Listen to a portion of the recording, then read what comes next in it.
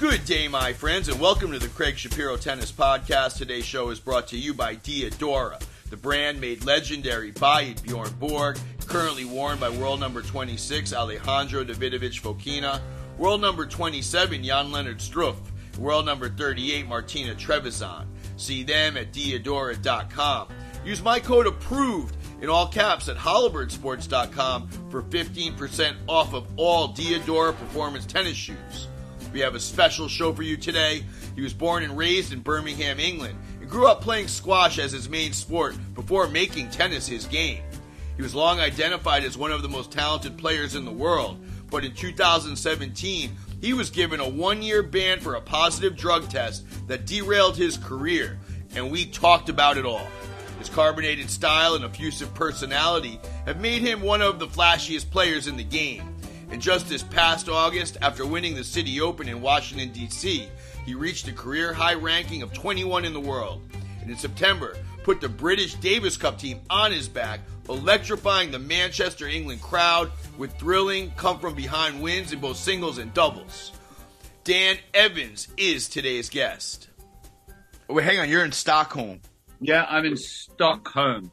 Now, the tournament is a very famous tournament. What's it like to play that tournament? No, it's funny because we were talking about it today. There's not so many like long-standing events anymore which have got big history. And Stockholm's a 250, which is obviously a smaller event on the calendar, but it's a very prestigious.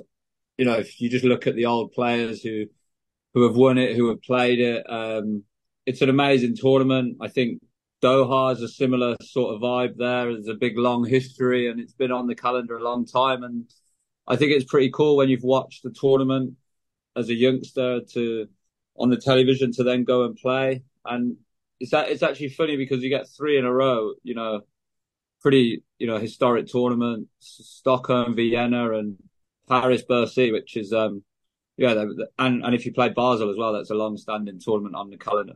Are you scheduled to play all four? Well, Basel and Vienna the same week. I'm playing Vienna. Oh, sorry. So, yeah. And then you're going to go to Bercy. Yeah. For our listeners, this guy has had a big box office summer. He won DC. He played Carlitos Alcaraz rough and tough at the U.S. Open. He followed that up with putting his country's Davis Cup team on his back, going 4-1. He beat Arthur Fees down a set and a break. Then he played one of the great doubles matches we've ever seen, getting England into the final of Davis Cup. And then he played Alcaraz again, rough. We're going to talk about it all. Dan Evans, my man, it's so good to see you. And you, Craig. As you know, we do a 5-set format. The first set's the off-the-court report. Let's just get right into it. Now, listen, I want to talk about travel. You went to China. How was that Asian swing for you? Yeah, I mean, it's very different to a lot of the tour. There's, I played Chengdu first, and it's very far removed from the Western world, and not a lot of people speak English. Very, very hard to order food. You may have one person in the restaurant who can speak English, so you have to be patient. Long travel. I went straight from Davis Cup and oh, you did? Yeah, long travel. Wait, so hold on a second. So you went straight from England, from Birmingham. You guys were in Manchester. You went straight yeah. You went straight to China. Yeah, I woke up the next day, little sore head, and took a car to London Heathrow, which is about 3.5 hours. No. And then flew through. Yeah.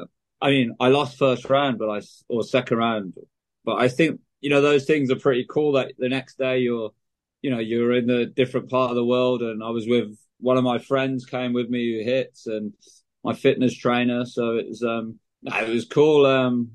And then, I had terrible jet lag, some tough nights, some tough days. Do you have any secrets to breaking the jet lag? Do you have any secret to getting through it? I mean, I thought I did until I went back to Asia this year for the first time in 4 years. No, I mean, the States is pretty standard stuff. Stay up as late as possible and you'll wake up pretty early. But yeah, Asia was tough. It took a long time. yeah, it was not easy, but I obviously didn't have a great swing there, but I really enjoyed it. I was playing good tennis, and that's, I think, what's the tough thing to sort of translate to people who ask you how was the tour. I really enjoyed it and I played well, but I didn't win any matches. But I really had good fun. I'm playing really well, and I competed hard. I mean, it's a rough sport when it comes that way at you. We're going to talk about what happened on the court shortly, but I want to know. So then you leave there, you fly, so you lose to Alcaraz. Do you live in England or do you live in Dubai? Yeah, not so much in England anymore. But yeah, I'm in Dubai. Spend quite a bit of time there when I can. So is that where you flew to after Shanghai? No, I flew actually to London. We was in Europe, so I just stopped off there for two days. Okay, and then I flew over to Stockholm. Oh, I always say, like, soon enough the tour won't let you play the tournament, so you might as well get out there and enjoy it, play, and it's good. Hang on a second. Daria Kasatkina has just said that I guess, she records a little TV show with her girlfriend, and she was saying, I guess she was really rattled from all the travel, that her body was trashed and that she just couldn't, she was very upset with the tour. My friend, I was talking to a buddy, he said, I think that the players are all handling that Asia trip really bad because they're not used to it after 4 years out from it. Do you think there's something to that? Yeah, I think the jet lag definitely was a lot different to how I remembered it. It was tough. It was real tough, but I used the first week as best as I could, and then rest, practice, and yeah, as I said, I really enjoyed it. I think the more cities we get to go to play the tour is on or in is an amazing thing. And I think, if there's not long standing tournaments, which there's not many left, they should be moving the tournaments around. Let's move into the second set. This is the on the court report. I was at a lot of tournaments this year. I saw you lose a lot of matches. It seemed to me like you were struggling, and then you turned it all around. What happened in DC that it all came together? Before DC, I obviously played Queens, and I had, I'd started back with an old fitness trainer, and he sort of said, I come off the court and I was awful. Corda was very good, and he said, listen, I need to sort of say something. You don't mind if I step out of line? This is not my place to say it, but I didn't have a coach. I just stopped, and he said, you need to play free. You need to, you work hard, you do all the off court stuff. There's no point in doing that if you go on the court and, don't do the stuff you're good at and compete and be hard to beat. And then I had a bad match in Wimbledon, and then me and the fitness trainer, we had a bit of time. Sorry, Dan, who's the fitness? What's his name? Who is this? He gave you a talk, huh? Yeah, Kieran Vorster's his name. He was with Tim Henman, Wayne Ferreira. For our listeners, that's a real guy right there. That's a real tennis man. Yeah. He's been in the game for a long time. So Kieran Vorster's your man. Yeah. How long? And he's been with you some time? Yeah, we started again we'd done a long period before, and then we started again just before Wimbledon. So you come in a pretty tough time. And he gave you a talk. Yeah, and we just sat down, and so that was sort of in my head. And then I lost the first two sets and come off for darkness. And another guy who's a very good friend, Ben Harron, and an agent friend of mine were in our house we were staying in, which we were renting. And they come back and I was awful, and they give me, this is not good. You're wasting it. It's just shit, whatever, etc. Blah, blah, blah. And then I played really well the next day, got unlucky, lost in 4 sets. Hey, didn't they move you onto one? Didn't you get moved? I think, was it center? I think. Yeah, center. So, and you lost that French kid. That kid played well. Halis. He's a good, Quentin Hallis. Yeah. But you played better the second day. Yeah, so I left Wimbledon. It sounds strange, I was really positive, felt good. And then, the trainer said, listen, go away, 5-6 days off. and message me when you want to leave for America. I'm waiting. So then I messaged him when I was ready, and we said like, let's go to Nick's old place, Bollettieri's, where I always go just before the swing, and we did like 6-7 days there, and it was boiling. We trained like maniacs, and he did the fitness trainer did the stuff. It was it was great fun. You played better that second day. You lose the match. You took a set and then you lose the match. You leave. You go. Where'd you go on vacation? What'd you do? No, I did nothing. I just played golf in England in the summer. Okay. Yeah, drank some. Yeah. And just got away from it. Put the rackets down, got away. Then you go to Bolton. Now, when you go to Bolton, you stay on the campus? Do you stay right there? No. We stay in the little town just down the road. I forget the name. So you stay off campus, and every day you get up and you go in there and you get your work in and you get ready to go. Yeah. And what's that like? You enjoy that? Yeah, I've gone there for a few years. I did preseason there 1 year, and then I started to use it as just after Wimbledon for a gap to train a bit and then play Washington. But this year I didn't play enough matches, so I said, okay, let's play Atlanta. And so we went there, and then I mean, they're really accommodating there. Do you practice with the young kids there? Do they give you sparring partners? Whoever you want. That's like the beauty of it. If you want a guy who's young, and not to use him, but to use him as a tool as to how you want your practices. Yeah. Or, I hit with Michael Moe a few times. I hit with Kay a few times. And then you've got, the gym is right there. You can go in the morning and not leave till 5, and it's perfect. You like to do that work. You enjoy that. Yeah, it was, it was great to, I always feel better when I know I've done a little sort of block before a swing of tournament. It's funny. A lot of times I talk to a lot of guys that, have retired, and I always say, listen, man, in 1997, you played your best tennis. Why? What did you do? And he said, I had a great training block, and I was in great shape, and I was confident. Would that be fair to say that's how you felt coming out of there?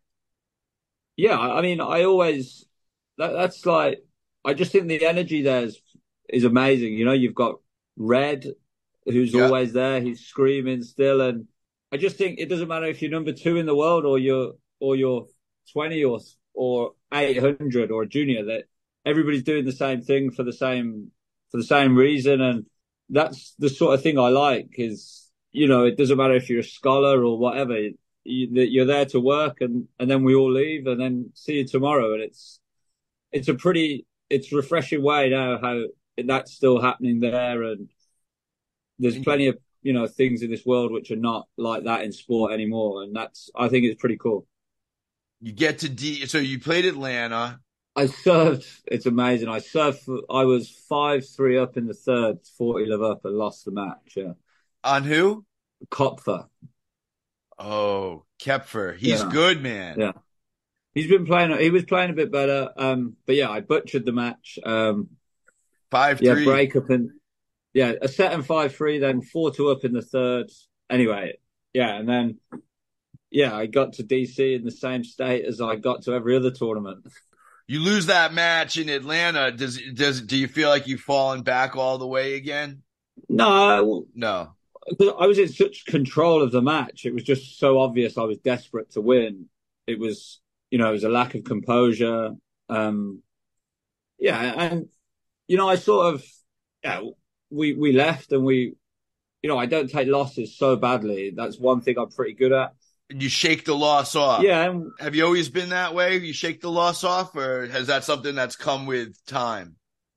Yeah, it come a bit when I was, a bit older, but, you'll remember Paul Annacone was at the LTA. Yeah. And he said to me, and certain things stick with you. He said, like, you need to learn how to lose in this game, pretty quick, my friend. You need to lose. You need to learn how to lose in this game pretty quick.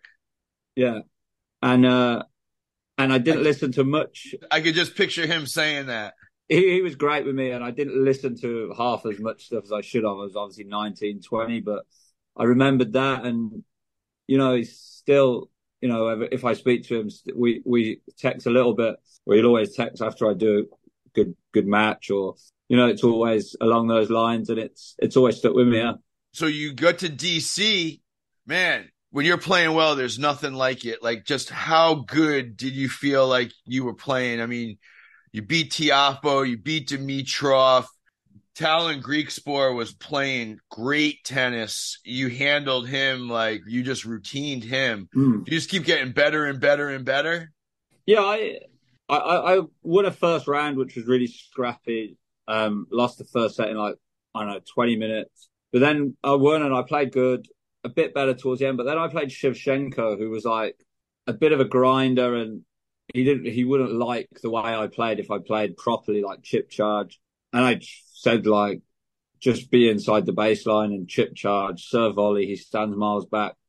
I just started to feel good in that match, and it just went. And then I played. Yeah, I tuned him up. I played really well. I moved the ball around well. I come in, I volleyed well. And then at like 7:30 that night, I had to play Tiafoe. So I was like, oh, that's right, because it was weather. Because of weather, yeah. You had to go 2 matches in a day. Sorry, so you played, and okay, continue. And when I played Tiafoe, I mean, I sort of said to the fitness trainer, I said, I think he'll be, you know, he's played one already today. I think he played one. I think he'll be maybe a bit slow coming out, so I'm going to go hard at the start. And I broke him, and he never really pulled me back. I know, but Dan, you were playing unbelievable though. You just kept playing better and better. But then I started to just, because of the Shevchenko match, I basically done my game for like 2 hours, and it just kept. I was like, don't stop playing your game now. So I just carried on trying different things, and then obviously, I just played just like the 2 hours with Shevchenko just played me into like total form. That's interesting. You know, whether you're a club player or you're a world class top 30, top 20 guy, styles make fights, and sometimes a player can work you into that. So Shevchenko's style just worked you into form. Well, it was sort of, I knew how he would try and play me and to find my backhand and grind me down. So it gave me no choice. It played me into play your game, or it'll be too hard. So I just played, and it sort of gave me no choice. I made my mind up for myself, and that, I just played me into form, and intensity was there, serve was there, and it just become. I'm sorry, I saw Tiafoe at the end of that match, man. He went to go shake hands. He just shook his head like, brother, too good. What did he say to you? Because it looked like you threw him into it looks like you kind of wrecked his summer. Like after that match, he never really recovered. Like, he's another guy who I enjoy playing. He's got such good skill. I know where he hits the ball, and it sort of matches up pretty well. And I obviously played no doubt. I played unbelievable, but I just felt I knew what was happening. Does he tip his strokes? Do you know what he's doing? No, I know. Like, we laugh, we practice together quite a bit. Yeah. You know, I know how he's going to try and beat me, and he knows how I'm going to try and beat him. But doesn't everybody try to abuse you on that backhand side? And it's your job to have such good movement that you can make it tough for these guys? Yeah. But obviously I know Francis will come forward on certain balls where other people won't. Okay. He's an amazing player, and I really enjoy hitting with him, playing against him, and it just I was playing so well by that point. And he was in Washington. He obviously had a bit of pressure to he obviously wants to win that tournament bad, and it sort of just all played into my hands a bit. What's it like to beat Grigor? What's it like to play Grigor? Grigor, is one of the most beautiful players of our time. Yeah, it's similar to the Tiafoe thing. It's just an enjoyable match to play. It's very physical, but he's going to hit great shots, and it's going to be. It sounds strange, but when he hits good shots, they look so good. You can sort of appreciate the shots more. A lot of them, he meant that shot, or he can serve volley. He means to do that, and that's not a lucky volley. Or who has a better slice, him or you? I was never going to say Grigor. Never say Grigor. Question. No, no, Wait, no. I've got to give it. wait, hang on. Does he not have a good slice? No, he has. Grigor has a. He has a great slice, but I can't say anybody's got a better slice than myself. Does anyone have a better slice than you? Tim Henman, maybe, but he's stopped playing. Yeah, Nobody has a better slice than you. I don't know. It's one of my. I'd say it's my best shots. So it's hard to say if they do. Listen, man, when you win a tournament, you got to be right. You had to have been feeling good. What'd you do that night? Did you have a nice dinner with the wife, the team? It's funny because Mark Ein is a very generous guy, great tournament director, and he put on a private jet for me and Talon, so we could leave that night to get to the tournament earlier. So we left. Oh, you went to Canada. Well, yeah, we were supposed to, but then we sat on the tarmac or and we couldn't fly. So anyway, we all had to go back. So we didn't get back to the hotel till like 1 in the morning. So yeah, we didn't really do much. We just spent it with each other, my team and Talon's team. But it was pretty cool. The Greek sports team those guys are good guys. Those Dutch guys. Yeah, they're good guys, and yeah, he's had a heck of a year, and he's been playing some good tennis. Hey, by the way, what an athlete Talon Greek sport is. Yeah, he's a strong boy. Yeah. You sound like you enjoy, you have a lot of respect for his tennis. Yeah, I played him. I played him a few times, and he'd improved a lot under his new coach, Christoph Vliegen, who was obviously a good tennis player. Christoph Vliegen, for our listeners, was a top guy in pro tennis for quite some time. Yeah, and he was hitting the ball bigger, serving bigger, and using his backhand a lot down the line. And when I played him, I was wary and respected his level a lot. Yeah. You get to the U.S. Open. We were by chance next to your team when you played Botic van de Zanderschulp. You lost that first set. You got routined, and then, man, you really hit a great level at the Open. What was the Open like for you? Yeah, I mean, in the end, it was pretty frustrating to come up against Alcaraz in the third round. Yeah, it sounds silly to say, but I think I left a few chances out on the court. Just back up for a second, though. You really played well against Botic. Does the confidence of DC did it run right through the whole summer for you? Yeah, the Botic match was really helped a bit. That it was so different, the conditions to the first round. And I got through in the end pretty comfortably after getting, as you said, routined in the first round, first set. Yeah, it was. Yeah, I was pretty impressed with how I dealt with it all. Listen, I see you. Your eyes are darting all around the court all the time. It's like you're very aware of your surroundings. At one point in the match, you hammered a fan that was off to your left. Yeah. What was the behavior from that fan? I just want to know. Because I feel like we're seeing more and more like brazen behavior from the fans. What was that, a gambler that was giving it to you, or was that just an out of control fan? What was that? Well, that's the thing. He was all good fun at the start, and it was all very jovial and good. You know, I replied to him once when I got my towel, as he was sat right by my towel, and then he come with "don't choke." Then after that, and yeah, don't do this, don't do that, and then I said to him, "Okay, listen, one more chance, otherwise it's time to go home." You said it. You said, "Bro, you say another word to me, you're out of here, bro." You told him. I heard. Yeah, he said, "Don't choke." That's what he was saying. Yeah, there's good things, good joking, and good fun stuff to interact, which I think the crowd are all allowed to do, and rightly so. But you know, when you start saying those sort of things, I don't think that's good for anybody. You know, it's not going to end up good for a player or a fan. I was ringside for Alcaraz. That was just a treat to watch. What was that like for you? Another amazing chance to get on, you know, such a great court. Yeah, it was packed, playing Carlos. And that's the best I've played on that court, which I hadn't really played that good on that court, which was, you know, that was sort of my goal, was to play better than, obviously I thought I could win the match, but to play better than I had the previous time.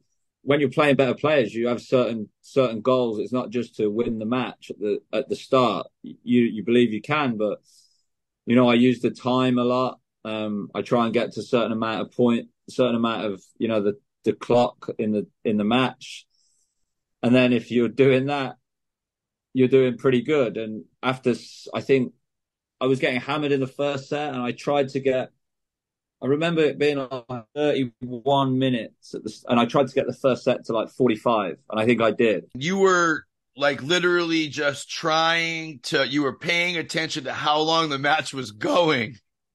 Yeah, I mean, and you were trying to extend the match.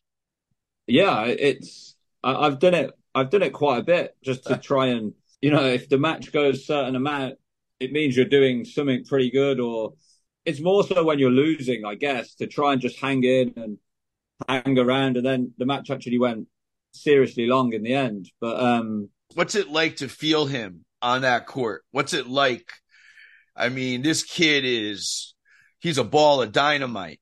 Yeah, I think it's more the unexpected. He's got power, he's got feel, he's got slice, he could change direction. You always feel like you're on your heels against him and never really know where you're moving, and I think that's dangerous to feel that way. It is dangerous, but it's an amazing achievement for him if he puts that feeling onto so many players, no doubt. Man, I thought that he was going to routine you, just hitting the kicker out to the ad court and just getting that ball so high up to your backhand and then just kind of doing whatever he wanted to you. It seems like he does that to a lot of players. I couldn't believe how well you played. You really neutralized him at times. It felt like the tennis was so entertaining. What did you and your team talk about in advance of that match? How you were going to try to play him? I'd made it clear that in press that, he's obviously a great player. He's also a really normal person, very, down to earth. And I think that's, you can use that in the match, is that he is normal. He's obviously very good at the sport, and just, he's going to be very good, but he's not got 22 in his pocket just so he can have an off day, or he can.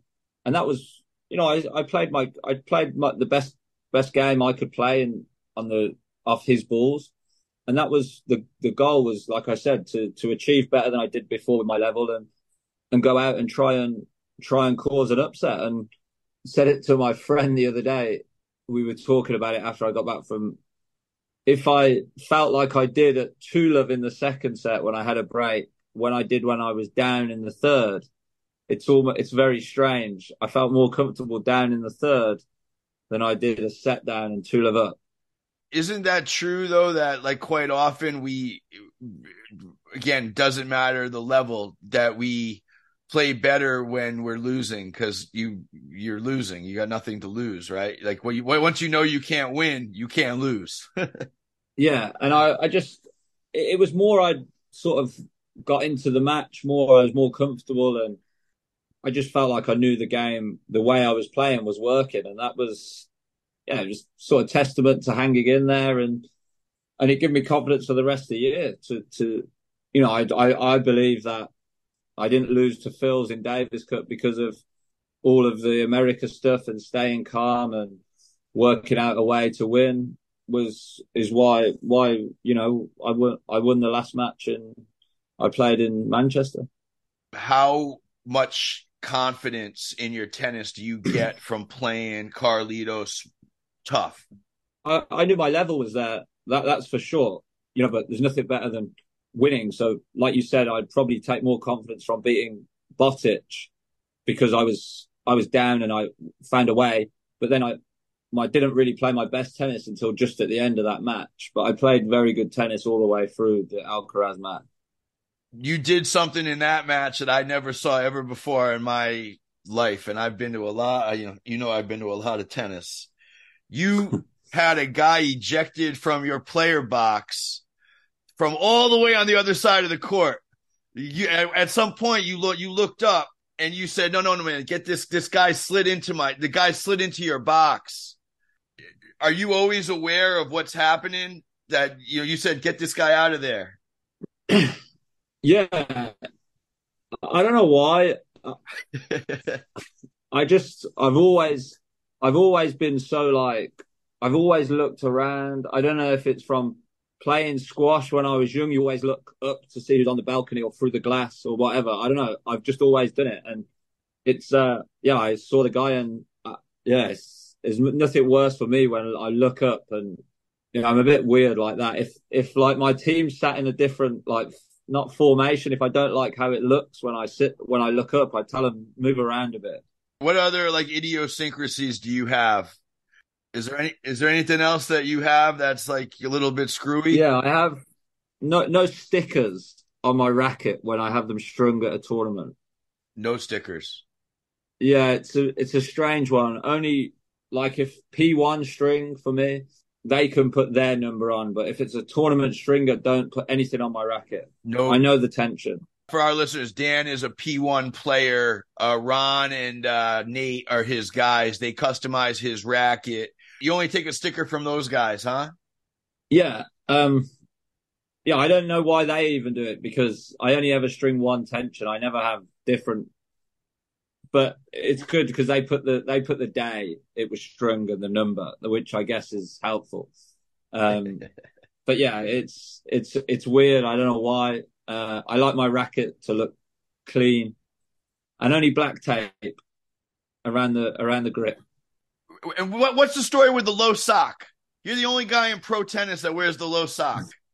So I was wearing the higher Thorlo sock, and it was dropping down into the shoe.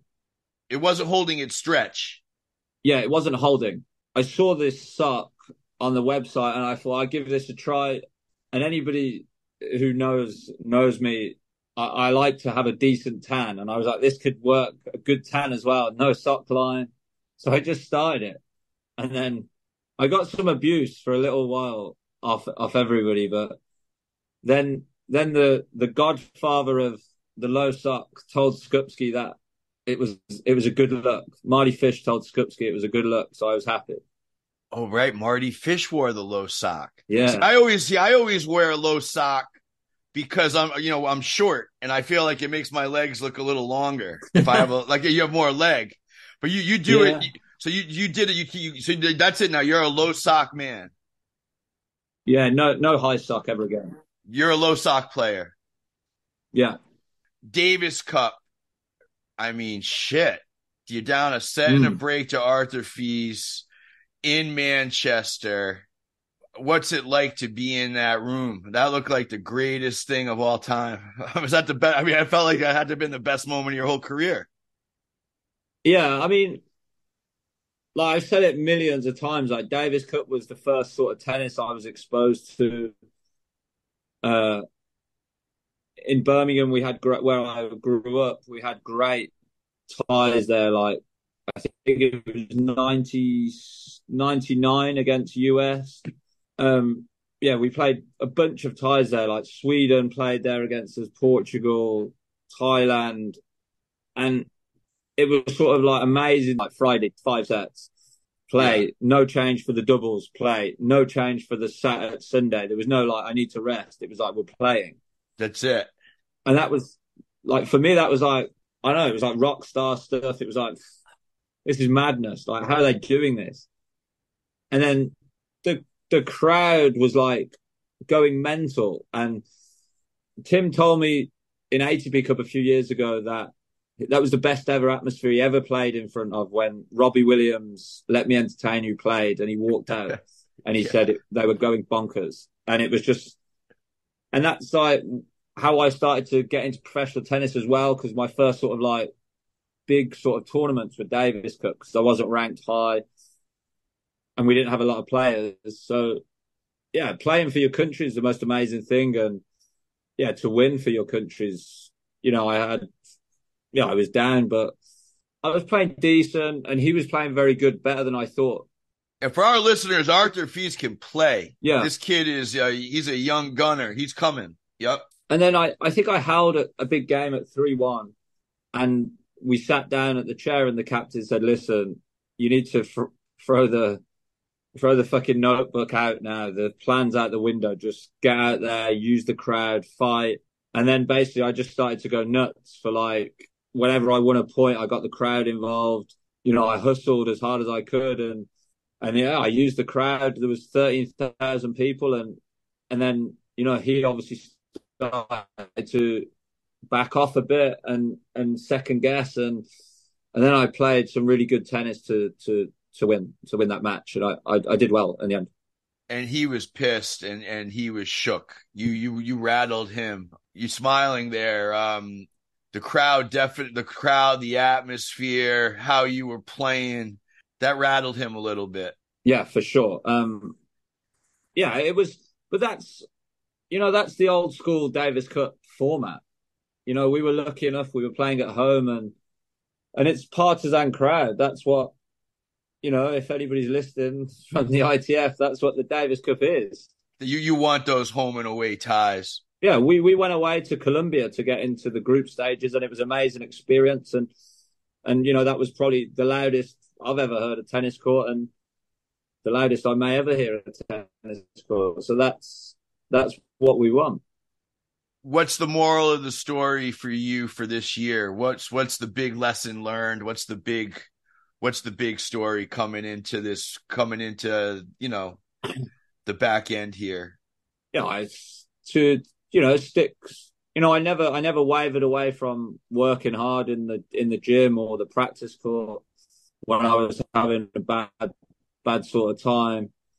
Yeah, I never wavered from that and stuck to it. And I'm not saying you'll always get a title at the end of it, but you'll get some results in the end. And it was pretty, you know, satisfying to come away with a title. But if I'd lost in the final or semis, it would have been, you know, a great achievement from where I'd come from. And you're not done, right? I mean, you played Carlitos again in a crazy, unbelievable match. I actually was watching it for my research. That first set of that match was like nothing I'd ever seen. Yeah, that was incredible. Yeah, we had another good go, and yeah, he come out on top. But it was, you know, as you said earlier, you know, it gives you confidence, and I'm feeling good here in Stockholm. Well, listen, I mean, it's been an unbelievable season for you. Let's move into the third set. This is the portion of our show we talk about your career. Let's go quick here. I just want to know, how do you get good in Birmingham? How does that happen? Where does your tennis begin? Tennis began a club called Alton and West Warwick. It's very, it's a squash club, tennis club, cricket club, and you play every sport. That's what you did. And yeah, I played squash more than anything. I loved squash, still do. Got into the Olympics today, LA 20. I know, I saw that. Yeah, so, and then I was decent at tennis. I went to an academy and in Loughborough, an LTA academy, and then I would play club matches with the men. That was it. That's what you could do on the AstroTurf. Yeah, we were unbelievably lucky at that club. We had, you know, no real good tennis players come through, but amazing squash players. And yeah, everybody just wanted to play sport. That's it. Just playing and playing and playing. Yeah. When were you identified as a good player? I was extremely, to be honest, I was really lucky with that. The club coach was friends with like an LTA talent ID. He was his best man at his wedding, and he sort of said, "Listen, I think this kid's pretty good at squash. I've given him some lessons in tennis, and I think he's pretty good." And then I obviously was looked at, and I was pretty good.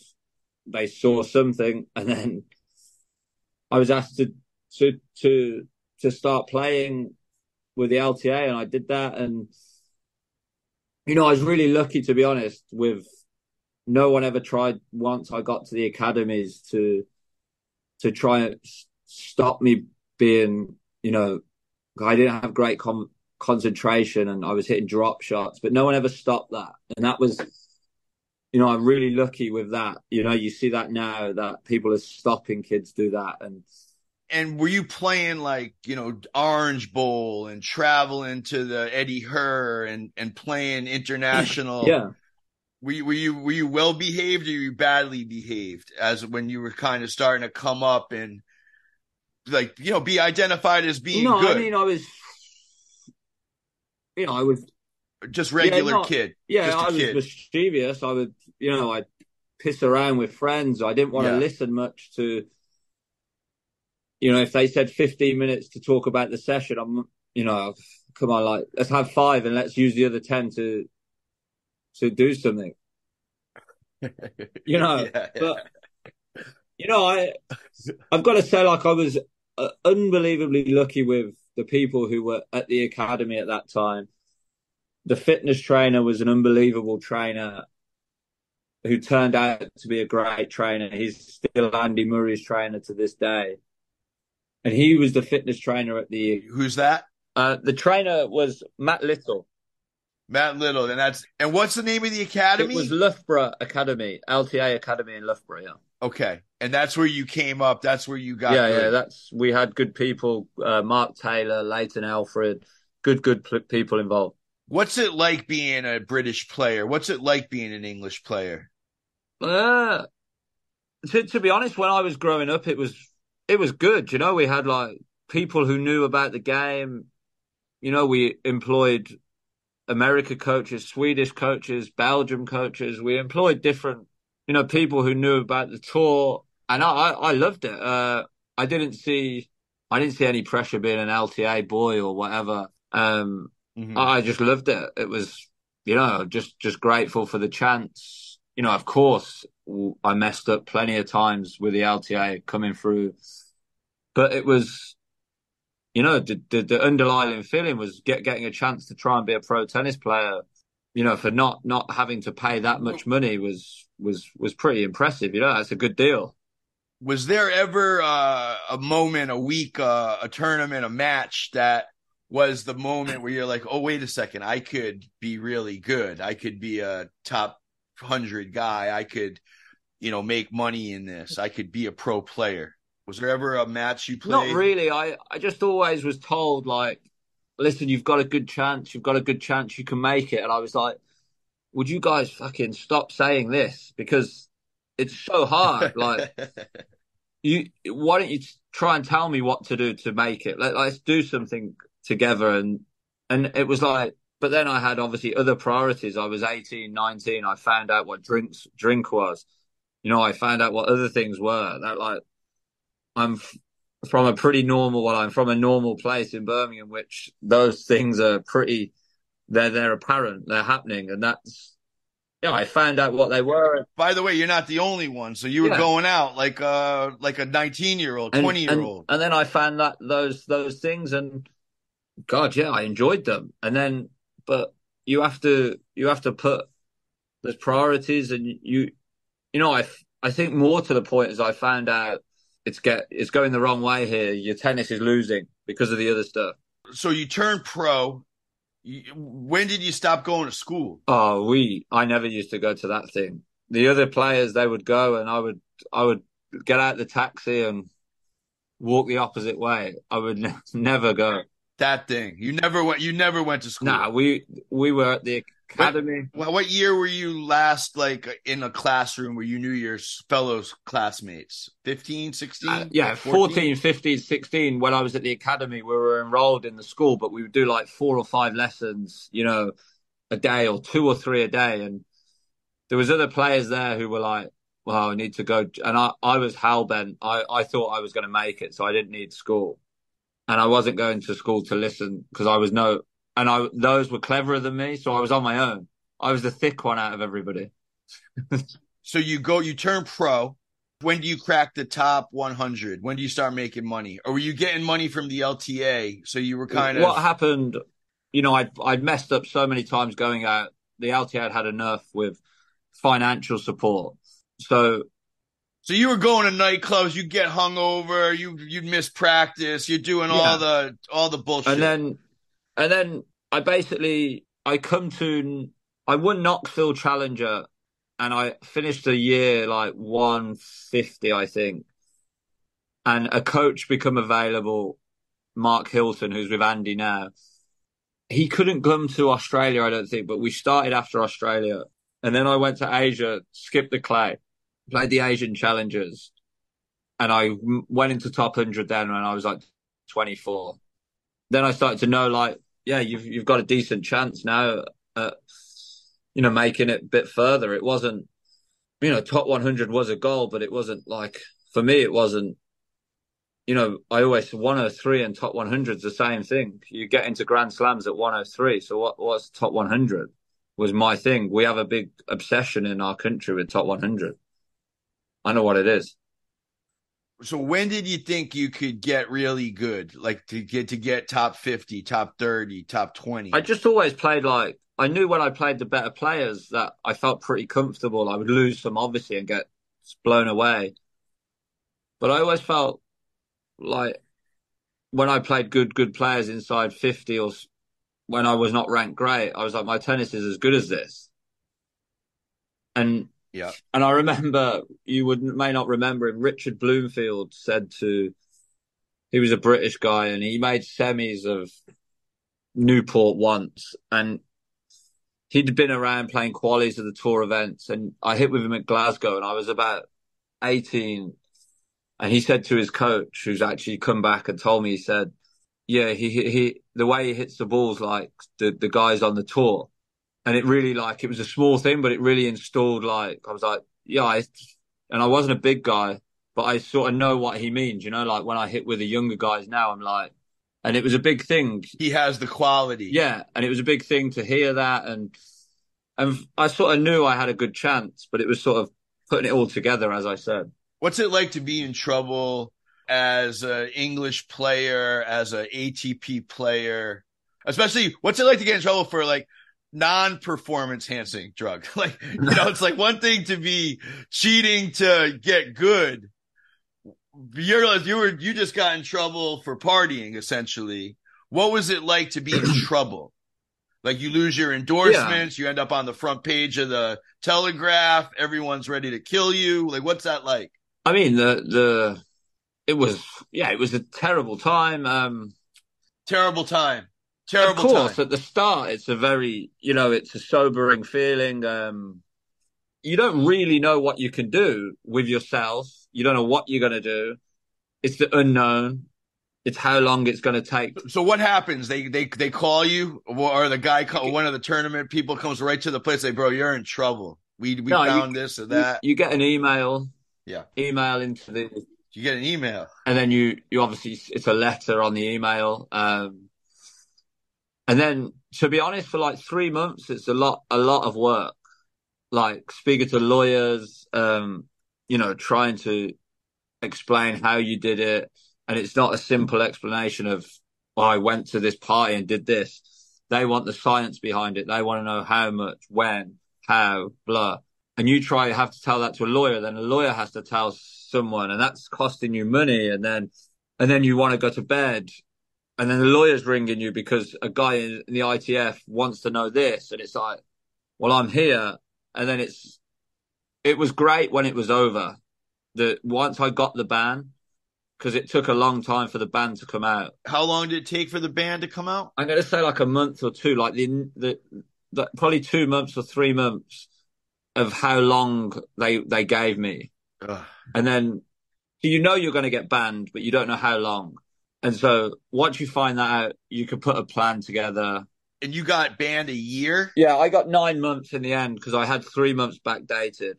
And what'd you do those 9 months? No, I've lived normal for 7 of them because you can't use tennis center to do with winning body until 2 months out. Yeah, I'm massive fan of horse racing. Went horse racing a lot. You went to the track. And yeah, live normal. Like, start to realize what a 9 to 5 job, how long that is. Couldn't believe how long people were going to work. So I was in the. Well, you were waiting for people to get out of work. Exactly, yeah. And you're like, fuck, this is what normal people do. And no, it was terrible, yeah. But what was the worst thing that happened to you? when after you got in that trouble? Like what's I the can't worst? say many Yeah. people left me because that's not true. I always was solid with Yeah. my friends, and I always thought I had solid friends. I think obviously the embarrassment for your parents, um, is the worst thing. I think a lot of other people got the blame for me failing the test as well, like friends, and that was not true. It was me. All your people were like angry Yeah, at your which buddy. I never liked and didn't sit well.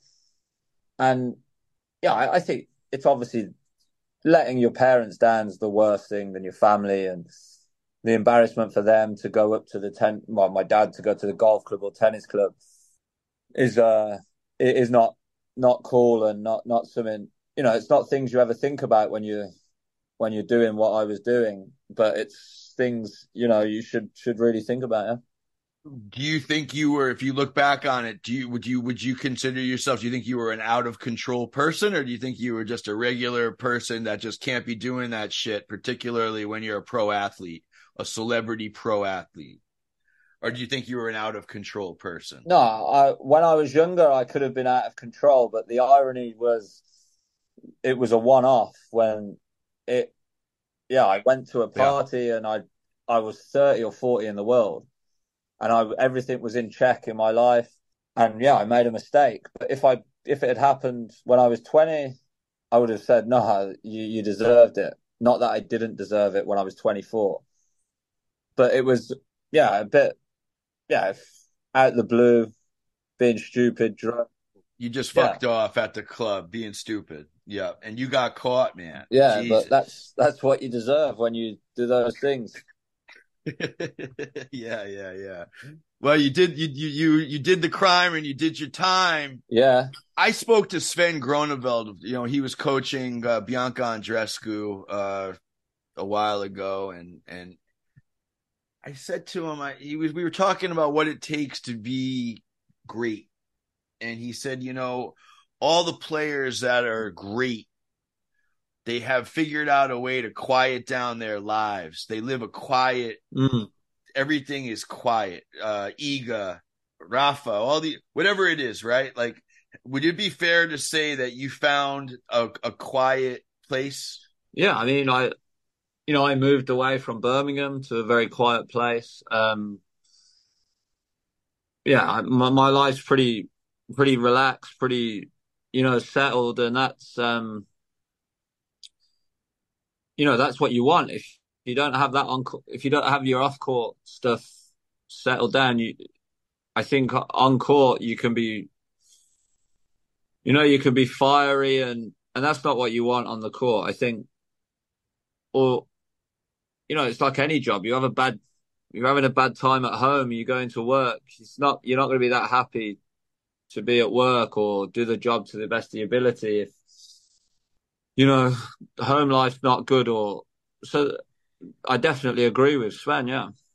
What's it like to have been on tour with Roger and Rafa and Novak and Andy? What's it like to have been in this lane of such, like, I don't know, like insane greatness? What's it like to be in the locker rooms? What's it like to be on tour with these guys? I mean, yeah, it's like I've sort of seen a few generations now, and it's it makes you think. Yeah, like you said, it's four guys, and Stan, I think, is still going, and it's just for those guys to have three each with those other three there. It's pretty impressive. They've shared them out, and Stan's nicked three and Andy's nicked three. There's five guys there. You think that that's unbelievable that these guys could ever win with these guys I out think, there. yeah, I mean, imagine, if one was injured a little more, how many Stan would have, or how more Andy would have, or, those guys stayed fit for so long, and just to have a front row seat to that is pretty special. I think, and even more so how good a guys all of them are. Polite, always say hello. And I think that's more, as people, I think that's more impressive for how they are. Yeah. Getting ready for the interview, I read that you've had some time with Roger, but you know all these guys quite I mean, closely, I'm huh? not. They all say hello. I've not ever practiced Okay. with Rafa or Novak, but I know the rest of them pretty well, and they're cool people. Yeah. Is there static inside of like all the English players? Are the British players? Do you guys not like each other, and then you go play Davis Cup and you No, like each other? I think that's why we're a pretty good team. Is we've got a great You know, mix now of Jack Draper's come in. He's a super cool dude. Andy looks after us all. I guess he's yeah. yeah, he's looked after Davis Cup for a long time now. He's helped us all out, and now Cam's obviously playing. He's had a little tough time, but he's been playing good tennis, and I think Neil think he's world number one or was. That's a pretty good team, and they're all good guys, and it's a it's a fun week, really is. We play uncopious amounts of darts and do a bit of practice and enjoy each other's company. Sounds to me like you're doing really well. Like you're in a great like moment in your career. Yeah, Would that be fair to say? yeah. I mean, it's yeah. I'm just I'm looking forward, which is a great place to be. Is to rather than looking back and yeah, I just want to. I'm really looking forward to Davis Cup. To be honest, I can't wait to try and lift the trophy with those guys. They're a great bunch, and that's my main goal is to get through the first match and try and get in the semis, and then you're really in the tournament. Can you get better? Can you do better? Yeah, I mean, of course, Yes. it's Yeah. I'm fit, I'm healthy, touch wood, and I don't really like the word hungry because I think everybody is on the tour. Like I hate it when people say, "Yeah, he's hungry." Well, why are you on the tour if you're not? I think everybody is, and I want to win the matches, and I'll give myself the best chance, and that's the important thing. Is if you're ready, you'll give yourself a chance. When we met, I said to you, the first thing I said to you is like, man, I was like, you remind me of Hitcham Arazi, the way you play. And I was almost a little surprised you knew who I was talking about. I'm 20 years older than you.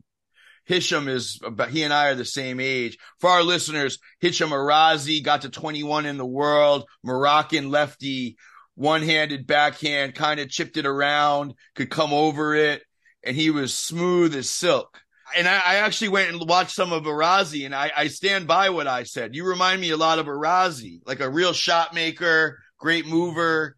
How did you find your style? I just found it. I had a good slice. Different coach definitely helped me.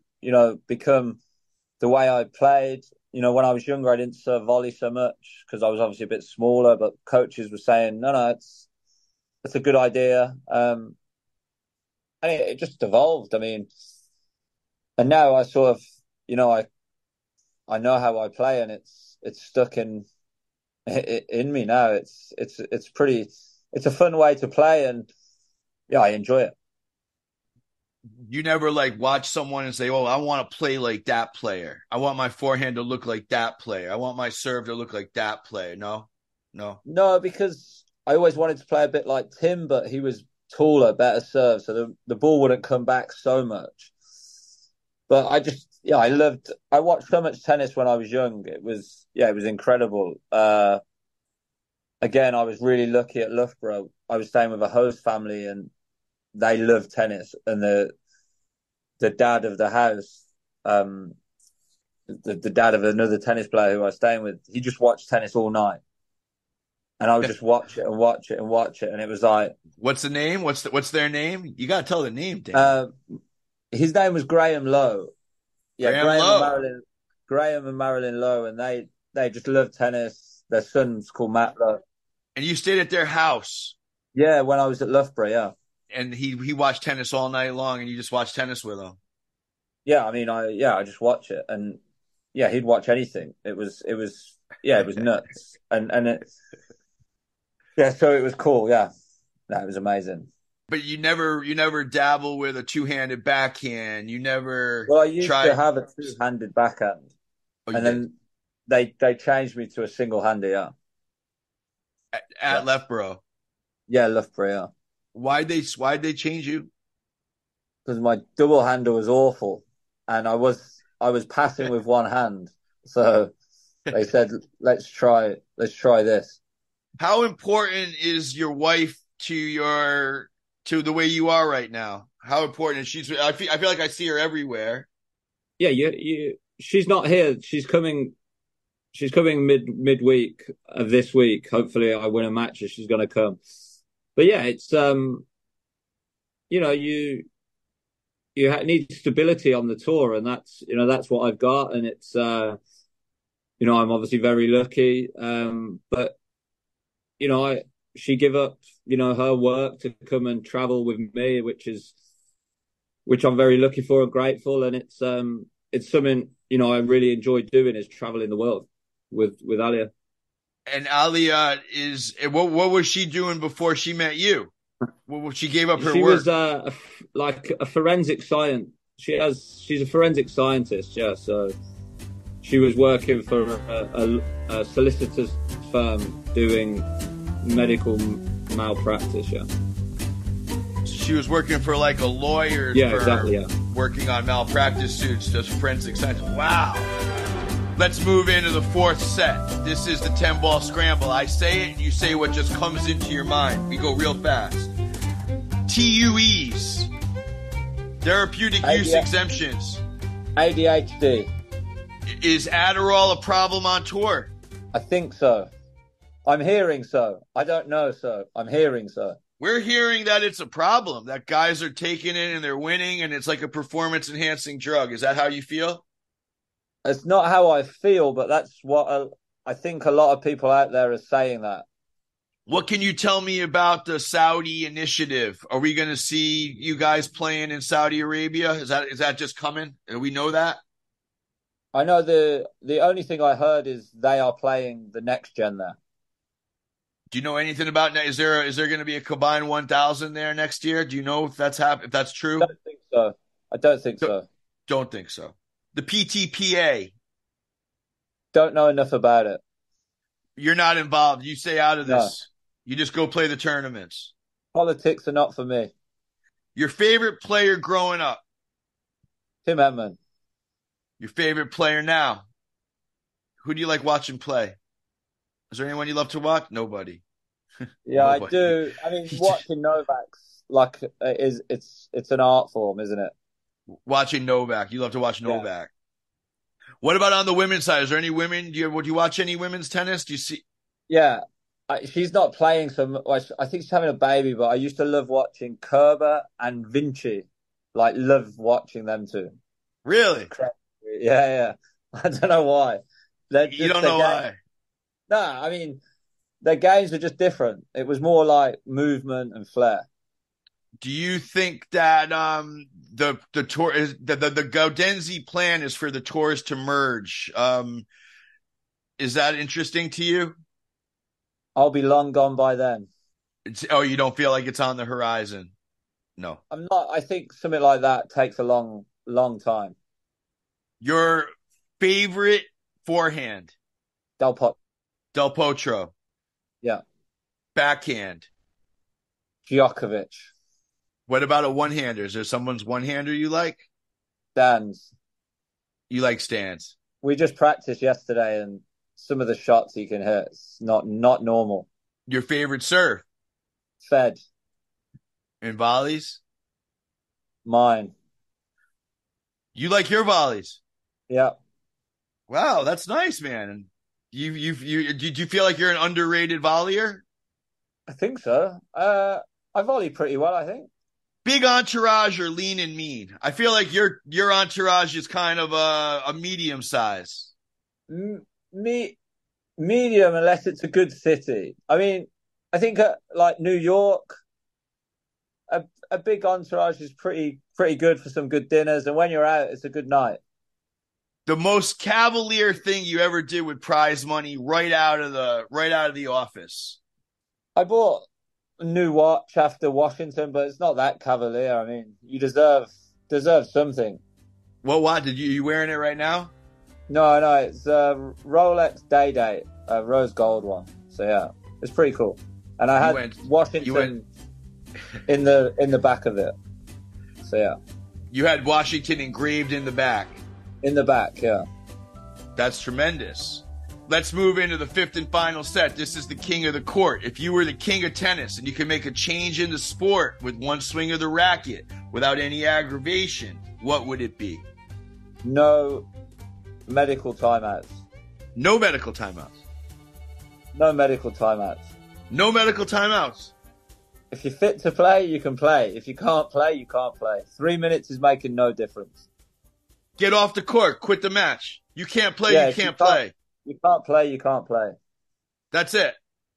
That's it. End it. End it. Yeah, you wouldn't have you wouldn't. Many people wouldn't retire. Nobody would retire. They would they would still be out there. Just get rid of the MTOs. Yeah. Hey, listen, man. I'm so happy that we got to do this. Good luck tomorrow. Good luck in those, these famous indoor tournaments. It's such a blast. Yeah. Right. And have a terrific time in Davis Cup. We'll see you down the road. To Dan Evans, you are released. Thanks, Craig. Appreciate it. Huge thank you to Dan Evans, and thank you to Diadora. Use my code APPROVED in all caps at hollenbergsports.com for 15% off of all Diadora performance tennis shoes. Max Loeb edited the show. Our music is by Brian Senti. We'll be back next time with more of the most interesting voices in the sport. Until then, I'm Craig Shapiro, and you are released.